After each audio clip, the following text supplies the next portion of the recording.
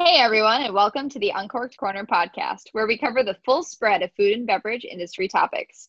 My name is Bianca, PR and marketing professional by day and food and wine connoisseur by night. And my name is Nick, an accountant with a passion for barbecue, beer, and whiskey. Today we're excited to welcome our first guest, Justin Pelletier. Justin is the COO of Nashoba Valley Winery, Bolton Beer Works, and Nashoba Valley Distillery. We will be introducing you to the history, happenings, and more particularly spirit of this Bolton, Massachusetts-based gem. During this podcast, we will discuss what brought Nashoba Valley Winery into the distilling business, talk through the various spirits and beverages that they have to offer, and even get into how the distillery is contributing to the fight against COVID-19. With that being said, let's welcome Justin to the show.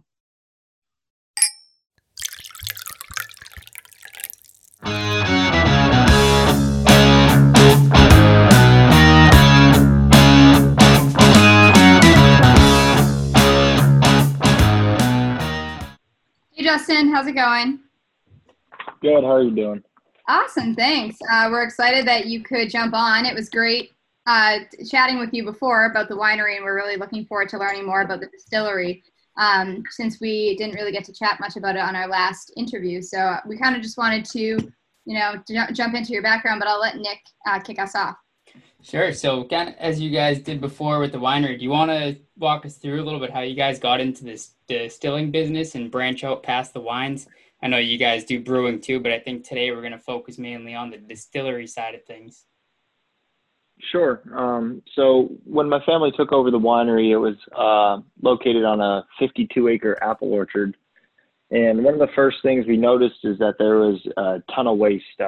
Our orchard is currently and was then only a pick-your-own orchard. And so a lot of the apples were not being harvested by our customers and would fall on the ground or not be harvested.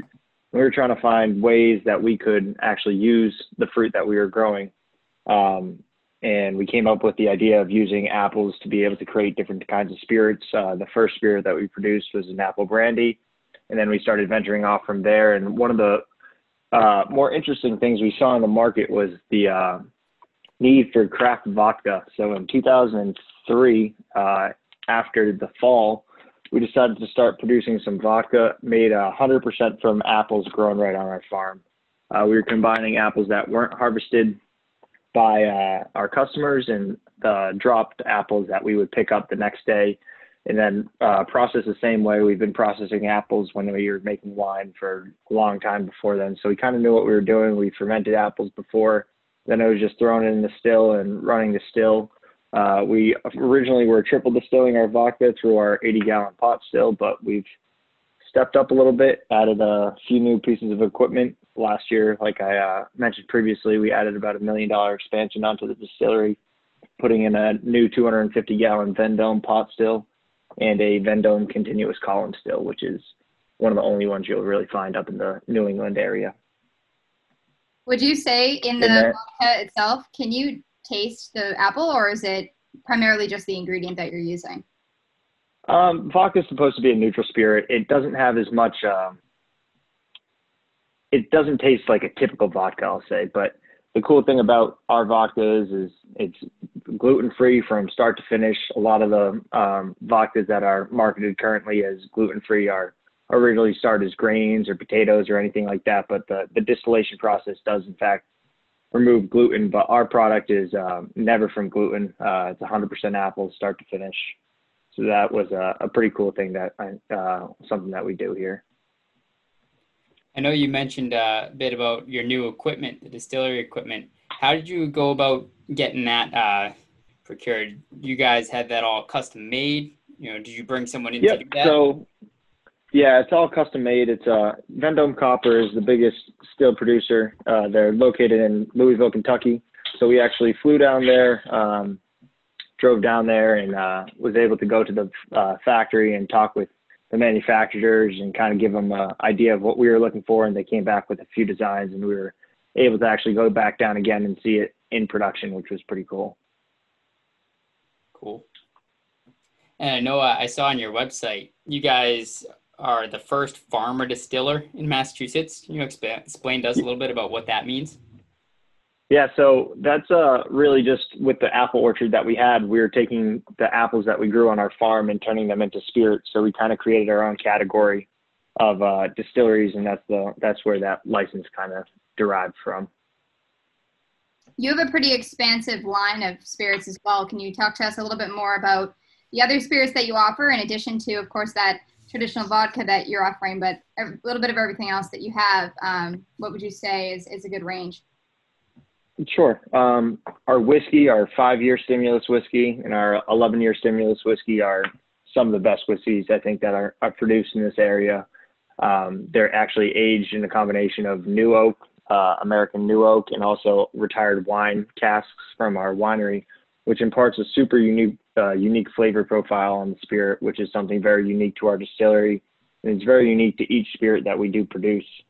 Each cask is hand selected by myself, and each cask is selected in order to impart a specific flavor that we're looking for. For the whiskeys, I like to stick with more of the red, the Malbecs, the Cab Sauvs, real nice high tannin fruit that went into those barrels, Cab Francs. And then for our apple brandies, we actually do age a few of our apple wines, such as the Baldwin, and then other fruit wines like Dry Pear.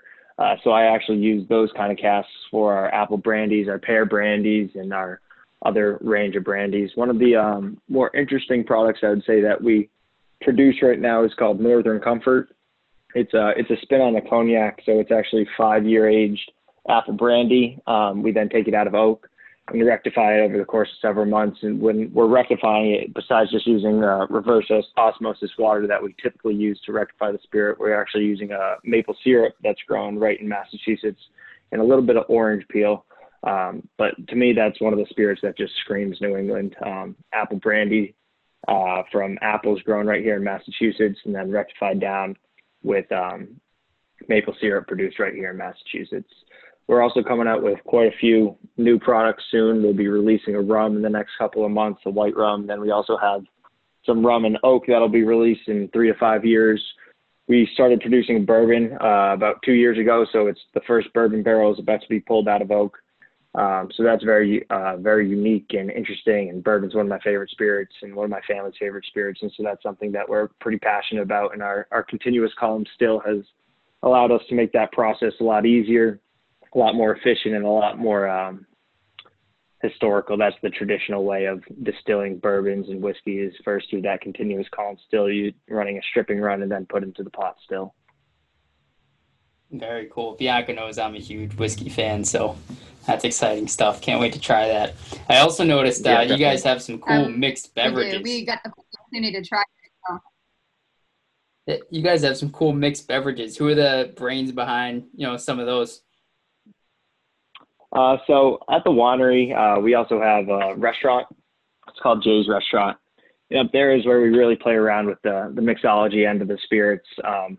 I'll give Christine a lot of credit. She's our restaurant manager. She's been with us forever. She goes home after work and she comes up with a lot of these very creative spirits. Then she'll bring them down to us and we'll play around with the recipes that she produces and tweak things here and there. But I would say most of those mixed beverages are a tribute to her test runs at home and then bringing them down. One of the cool things we were doing during this pandemic was that when our restaurant was closed, we were looking for different ways to utilize our staff in order to keep them on. And Christine stepped up in a big way and started doing these cocktail kits that we were able to sell quite a few of. They were taking the recipes that she had created previously, and we were just hand bottling them, and people seemed to really enjoy them. One of the top hits was our margarita, and it was actually made out of the apple vodka that we produce, and it's all fresh juice. And we're doing some pretty cool things. We actually just purchased a canning line. So a few of the new areas that we're going to be diving into, besides just canned beer, is going to be hopefully soon some cocktails that are in cans and all that kind of stuff. So that's pretty interesting and exciting for us. It is cool stuff. I know my girlfriend is a big Moscow Mule fan, so we always have some of those craft cocktails in the fridge. So yeah, definitely cool stuff. So what is your best-selling bottle? What's your most popular spirit or whiskey that you guys have? The top 3 are the 5-year stimulus whiskey. That's number 1. Number 2 is the Northern Comfort, and a close third is the vodka. Is there anything that you foresee coming out in the next year that's new? I think the bourbon's going to be a pretty big hit. I got a couple interesting bourbon ideas with some pretty cool labels that I'm not going to share quite yet because we're in the process of still getting everything approved. But it's very unique to the Boston area, and it's a spirit that really speaks to the people of Massachusetts and the people of New England, and speaks to the roots of this area, which I think is pretty cool. The label is pretty cool, and it's a very unique design and recipe that I've never seen before. That's awesome. Yeah. So hopefully we'll probably be doing, so we have 1 barrel of bourbon that's ready to pull out in August, and it's only a 55-gallon barrel. So we'll probably do most of it as a traditional bourbon, but I'll probably take about 10 or 15 gallons and try to come out with that new product that I just was describing. Cool. And so I also saw on your website, with all the COVID-19, the lockdown, everything going on, you guys have started branching a bit into the hand sanitizer game. So I saw that you're partnered with some local breweries and everything. It's pretty cool stuff. You want to walk us through how you hooked up with those breweries and, what's had to change, what you guys have had to do to sort of revamp your production and to help out with that? Sure. So in March, when this whole thing kind of started kicking off, my dad and myself were talking, and they had just passed the ordinance allowing the distilleries to be able to produce hand sanitizer. And when you're distilling, there's a portion of the spirit called the tails, which is the end part that you're collecting, and it's not the flavor profile that you want. It's the lower alcohol than we're typically collecting, and we have a lot of those tails laying around, and we end up redistilling them with each batch. So like we have whiskey tails, we'll throw it in with the next whiskey run, but we had quite a few of those tails laying around. We were just talking, spitballing ideas at the end of the day, like we usually do. And he told me, he's like, tomorrow when you come in, why don't you throw them all our tails in the pot still and see if we can start producing some of this hand sanitizer. So in order to produce the hand sanitizer, we had to follow the World Health Organization formula, which was basically you had to distill a spirit up to 95%, rectify it down, and then add some glycerol and hydrogen peroxide, and it had to be at least 80%. And so we started to do that, and eventually we ran out of tails to be able to distill. We started trying to think of the next cheapest option, the next easiest option of us to produce washes to be able to run through the still. Our first thing that we were doing was we were actually fermenting straight sugar water up at the brewery. So we put a halt on basically all beer and spirits production. Our whole store was closed. The restaurant was closed. So we were trying to figure out a way to stay active and stay productive and try to help as many people as we could. So we started fermenting that sugar water. Was a little bit tricky. I've fermented quite a few things in my lifetime, and pure sugar was not one of them. So it was a little difficult to first find the proper strain. And I ended up finding a turbo yeast, which fermented it dry in about 36 hours or so. So that was super helpful for us to be able to pump out as much spirit as possible. I then would take that sugar water from the brewery after it's fermented, run it through our continuous column still. I would distill that out to be about 125, 130 proof, and I'd then put it in our 250-gallon pot still and distill it over the course of 2 days through about our 3 columns. It's about 30-ish trays, or 25 trays, I should say. And then we were able to produce the 95% alcohol for the hand sanitizer. At one point in time, I was producing about 500 to 600 gallons of hand sanitizer in a week, which we were selling, or not selling, I should say. We were basically donating it to all the hospitals around us. We were selling it at cost to hospitals and nonprofit businesses.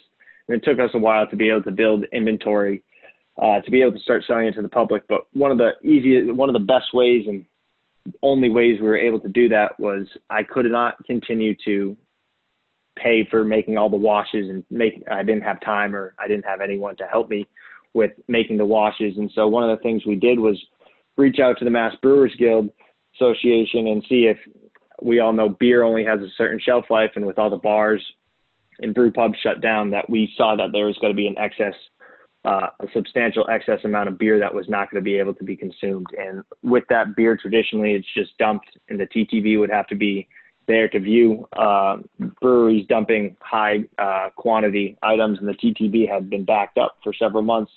And so we were fortunate enough to get in contact. Our first contact was with Aeronaut Brewing over in Somerville, and they donated about 6,000 gallons of hand sanitizer, of beer, to us, which we were able to distill into hand sanitizer through that same process, through the continuous column still into the pot still.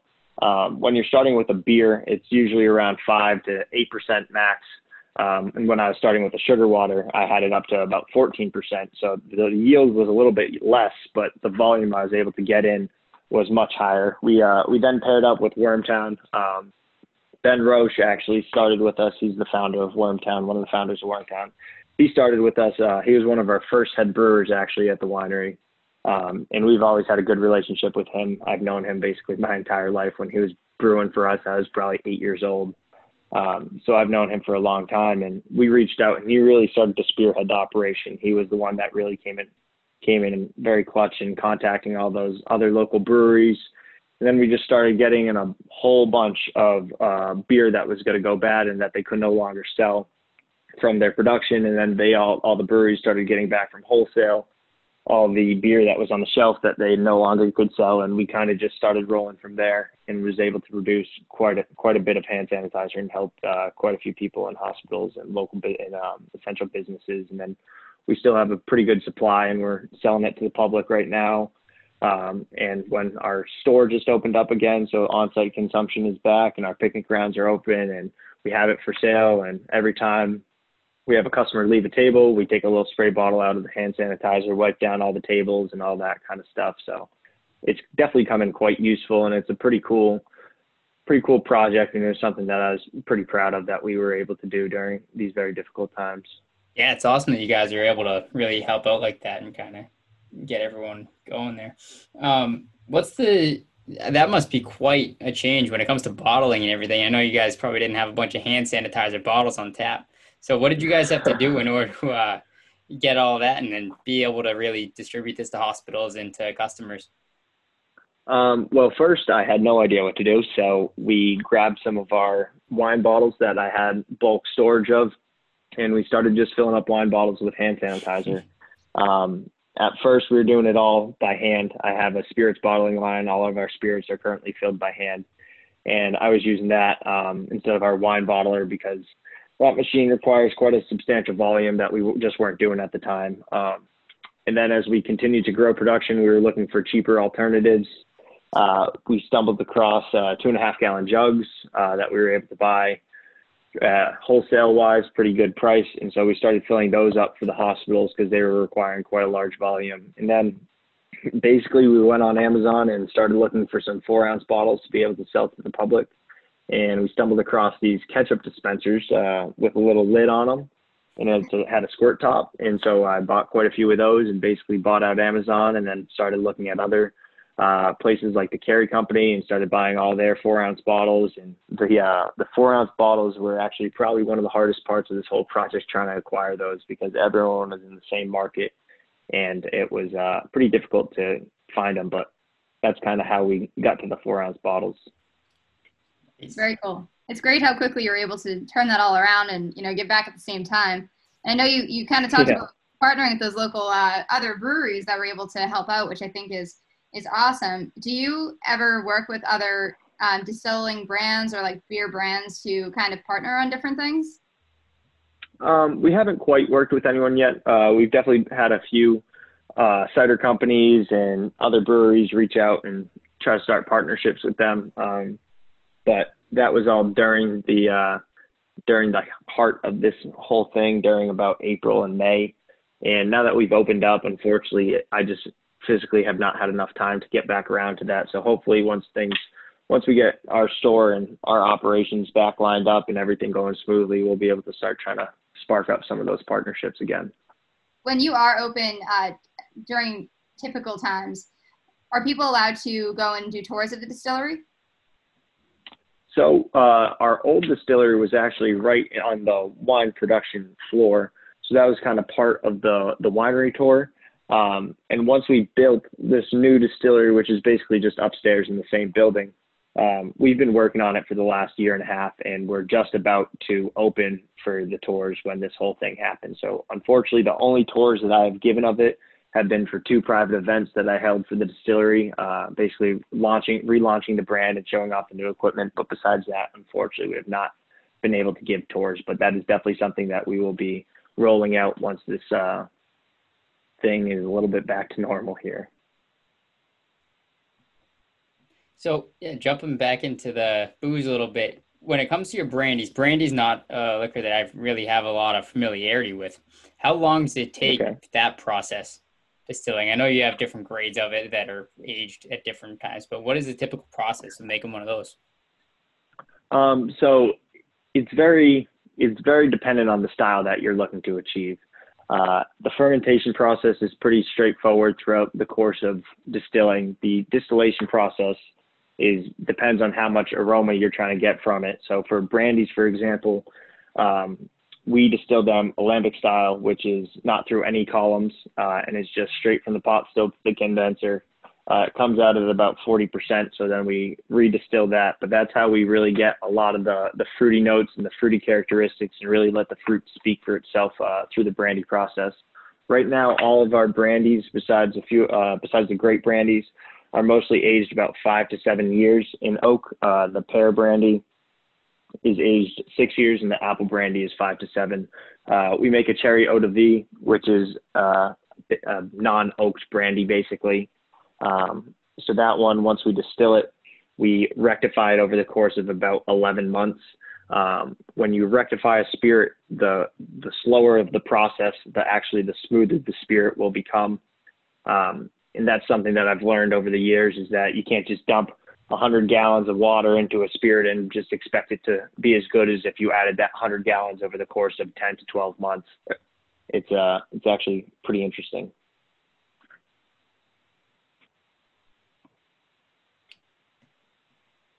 I know, so Bianca just messaged me. She's gotten to taste some of the Northern Comfort, some of the samples you gave her. I'm a Maine. I haven't been around, so I haven't been able to get it. Bianca, you want to talk a little bit about that? I promise I saved some samples for Nick. Yeah, I mean, I personally don't know a lot about whiskey myself. Nick is definitely the whiskey connoisseur of the two. I'm definitely more of a wino.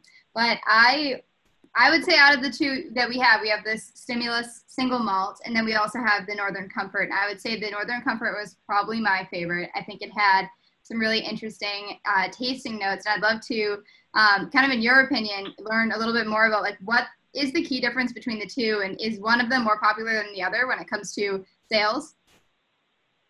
Yeah, they're definitely completely different spirits. The Northern Comfort is a sweeter spirit. It's a 30% spirit. It's a cordial. It's made with 5-year aged apple brandy.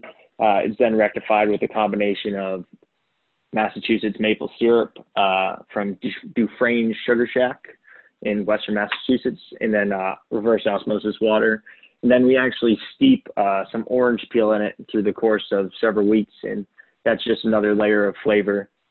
The Northern Comfort for me is something that I love. In the fall, it just screams fall to me. And in the wintertime, after shoveling, it's just like whiskey. It warms you right up. And so for the Northern Comfort, that's one of my favorite spirits that we produce. The whiskey is one of the earlier spirits that we produced, and was a brainchild of my dad. He came up with the whole recipe. He's been a big Scotch guy his whole life. So the whiskey we actually basically make with a little bit of that peated malt that gives the nice peat flavor. Then, like I mentioned, it's aged in a combination of new American oak, medium charred, and then retired wine casks. And those wine casks really impart a super unique flavor profile. It gives it a nice fruitiness, a little bit of spice from those spicier wines like the Malbecs and the Cab Francs. And it just is a very unique part of the spirit. One thing that you didn't get to see on the 4-ounce samples that I gave you guys was the packaging. The packaging of the 5-year Stimulus whiskey is pretty unique. We actually, after we age the spirit in that oak cask, we retire it from the distillery, and we actually take that oak barrel chop it up. My brother and my grandfather are usually the two that are in charge of that. We actually make the toppers of the whiskey bottles from the oak cask that it was aged in, something that I think is super unique. It's a very good talking point when we're talking about the distillery. And it's something that I think just kind of brings the whole spirit to an end from start to finish. We are super open about where we source our ingredients from. And then at the end, you get to see the oak cask that the spirit was aged in. The whiskey for me is one of my favorites. I'm a big whiskey bourbon guy. I think it's very smooth. It's unique, has some nice spicy notes to it. But overall, I mean, you can't beat a nice whiskey on a cold winter day. For sure. I completely agree with you there. That's really cool that you get to keep a piece of the cask with the bottles too. Yeah. They go up. Yeah. For sure. I haven't seen many companies or myself come across any that I've noticed do that. So I think that's definitely a really unique point about what you do there. Definitely. That's great. Yeah. So we don't want to keep you too long, all night. Is there anything else you want to say, you want to throw out there before we finish up the call tonight? Anything you want to plug her? Sure. It's definitely a very unique time for us at Nashoba, between this whole pandemic situation, us basically having to reinvent our whole business platform again. We went from about 75% of our business being on-site consumption to now next to nothing. We just opened up about a month ago. We're still trying to work out the kinks and trying to figure out the right number of guests to have and operate in the safest environment possible. But one of the things that I think is a pretty exciting time for us here is that we've had to become innovative. The hand sanitizer was a prime example of that. The Nashoba family, it's been the same group of people that work in there for a long time. It's become a family. Me and my dad are there every day, basically working hard. We try our best to be innovative with our products. And one of the things that we're now trying to expand onto is, instead of having most of our business be for on-site consumption, is trying to expand into the wholesale market. We have been wholesaling wine for quite a few years. One of the areas that we're now trying to definitely get into is wholesaling the distillery spirits, the canned cocktails that I had mentioned. We're trying to get into different bars once those get opened back up, different package stores.